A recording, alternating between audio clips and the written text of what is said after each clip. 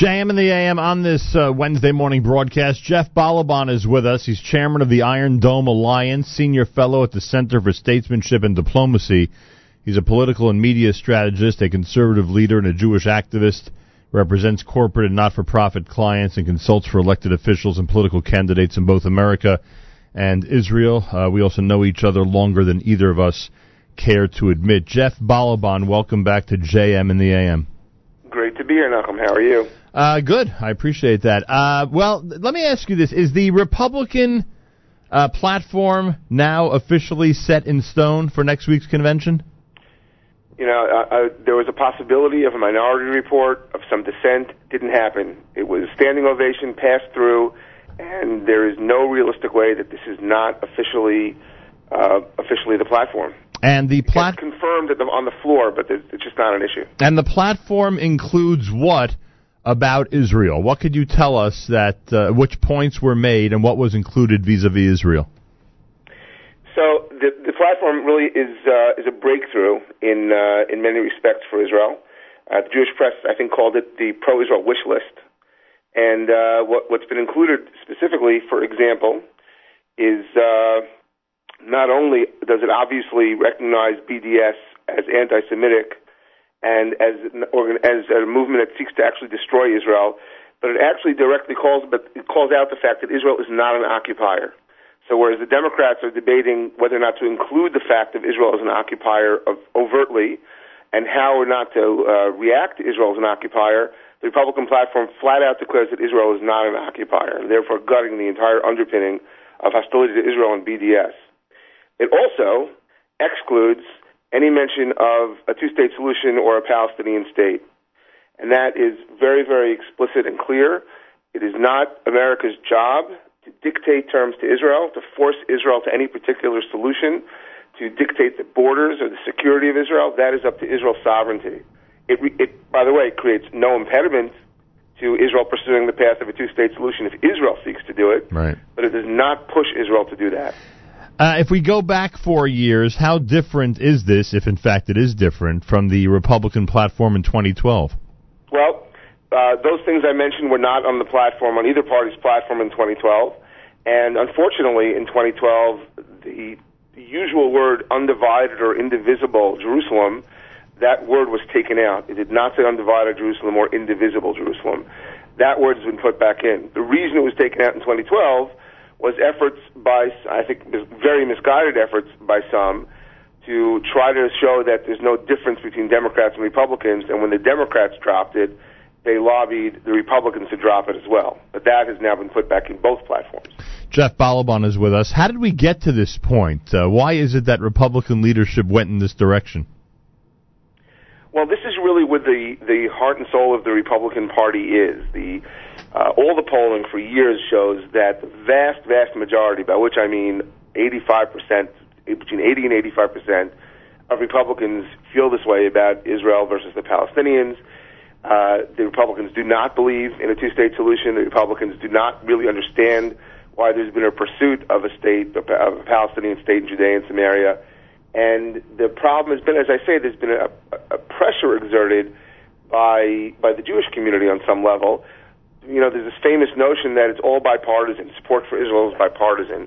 And in some vague sense, it's true. Both sides do have some positive feelings towards Israel, but policy-wise, there's a vast gap between them. So what happened now, the way we got here now, was a concerted effort by a number of people to really unshackle the Republican Party from the pressure of certain interest groups that have been trying to make it sound just like the Democratic Party. And I think that President Obama's evident hostility to Israel, and the terrible Iran deal that was pushed through not only by President Obama, but by many Democrats who claim to be friends to Israel, simply broke the back of this nonsensical idea that both parties are the same. And it freed up the Republicans to say, you know what? We do not agree with that. We're not going to behave like them anymore. We're not going to even pretend to be like them anymore. We're simply going to carve out our own path. Jeff Balaban is here, chairman of the Iron Dome Alliance, senior fellow at the Center for Statesmanship and Diplomacy. Does the platform tell us anything about the presumptive Republican nominee? In other words, 4 years ago, we now hear the difference between the platform of 4 years ago and today. Does who leads the Republican ticket have a big effect on what the platform says? That is the million-dollar question, and I'm glad you asked it. So going into this, going into the negotiations over the platform, or the work that Iron Dome Alliance was doing over the platform, we really had no idea where Donald Trump stood on issues. There were mixed messages publicly, although I thought he gave an extraordinary speech at AIPAC. By the way, so did the audience, standing ovation. But then, of course, AIPAC leadership went ahead and condemned him for being critical of Obama and the Iran deal, which was an extraordinary moment. But in the course of working on the language in the days and weeks leading up to the convention, to the platform meeting, we had a chance to work closely with two of his named Israel advisors, Jason Greenblatt and David Friedman. Mm-hmm. They are personally exactly in line with this. They were not just receptive, they were absolutely motivated to push through language like this. Every word was vetted very carefully with them. They contributed to the process, and I really have come to believe through my dealings with them that when they say that they believe that this is exactly where their boss is and they've known him for decades, this is really where he is. Are you enthusiastic about the Trump nomination? You know, very open about it. I was an anybody but Hillary guy. I would say I'm still an anybody but Hillary guy on every level. She really frightens me on not just foreign policy, but on domestic policy as well. But because directly because of the work that I've done now with his Israel advisors, I am very enthusiastic about it. I mean, I don't know where he stands on many other issues, but on Israel, I've become persuaded that he's just broken the mold. Because he's an outsider, because he doesn't care about what Washington thinks. He's willing to endorse positions like this, which everyone knows is true. Republicans understand full well that a two-state solution, certainly for the foreseeable future, will be devastating to Israel. They've just been going along with the pressure from interest groups. Now they're walking away because Donald Trump is really saying, go ahead, walk away. Right, and maybe even more importantly, they're really leaving it up to Israel. So, Well, that's it. You know, it's interesting that the left is going crazy over this and saying this is anti-Israel because, really Israel supports a two-state solution, so why don't the Republicans? The answer is, first of all, the Israeli government has written guidelines, and two-state solution has not appeared there since 2015. So it's simply false to say the Israeli government supports a two-state solution. That is absolutely not the Israeli government's position. By the way, we still don't understand why AIPAC claims that it is. It is black and white, and it's not a matter of opinion. It is not the Israeli government's position. I guess the point is that Israel always seems to keep it on the table. Well, Israel keeps it on the table in large measure because of pressure from us, her greatest ally that Israel relies on in international forums like the UN and the International Criminal Court, so the EU. It relies on us to help them. And we keep on putting pressure to pay lip service to this idea. But there's nothing in the Republican language that says anything about any kind of an impediment to Israel pursuing it. And obviously America will support Israel. The point is we're not forcing that issue now. Right. And that's an extraordinary leap forward that really respects Israel's sovereignty for the first time. You mentioned earlier that occupier or reference to Israel being an occupier is not included in the Republican platform, and you mentioned the importance of that regarding BDS. How do you view the BDS movement at the moment? Would you call it it's a movement that's accelerating? Would you call it something that's just the opposite, that it's coming to a halting end? Would you say it's got some momentum? How would you evaluate the way the BDS movement is going, especially in this country, over the last, half a year to a year? So let's talk about the significance of saying that Israel's not an occupier. The truth of it is, we're coming up on 2017. We're coming up on 50 years since the liberation of Judea and Samaria, since the reunification of Yerushalayim. And yet, the narrative of the leading Jewish pro-Israel groups is still two-state solution. It's still that Judea and Samaria is some form of occupation, that Jews don't belong there somehow, that we're just biding time until we can get those pesky Jews out of there. That's why we broke this, that's what we pushed. And by the way, when I say we, there were a number of groups and individuals involved in just Iron Dome Alliance. We're very, very, very proud to be involved in this. But the reason it's important is, as you say, it undercuts the entire underpinning of BDS, which, listen, if Israel really is an occupier and we're oppressing an indigenous people that have a right to their own state, maybe we should be boycotting Israel, right? But if Israel's not an occupier, really there's no excuse whatsoever to try and create economic pressure on Israel. It takes away the premise. That's exactly right. What about the momentum? In your view, BDS, not that I'm wishing them well, but they're progressing in their mission or not? There's arguments. Every time I see another article that says that BDS has failed somewhere, I feel good that BDS didn't win, but I feel like it's missing the point. So long as we're debating what to do about the Israeli occupation, so long as we're debating the specific ways in which to boycott or divest or sanction Israel, we're losing. The point in what happened with this discussion over the Republican platform is to say, we're going to stop playing defense and we're going to start playing offense. We are going to declare that Israel is not an occupier. So my point is, as long as we're playing defense, we're losing. The only way to win is to fight to win. And when we push this language, people are afraid. Right. And they're saying, yeah, but if you claim that Israel's not an occupier, what if you lose this debate? Mm-hmm. Right? There's a fear factor there. Mm-hmm. Won't that simply reconfirm that Israel is? And the answer is, we've lost that debate.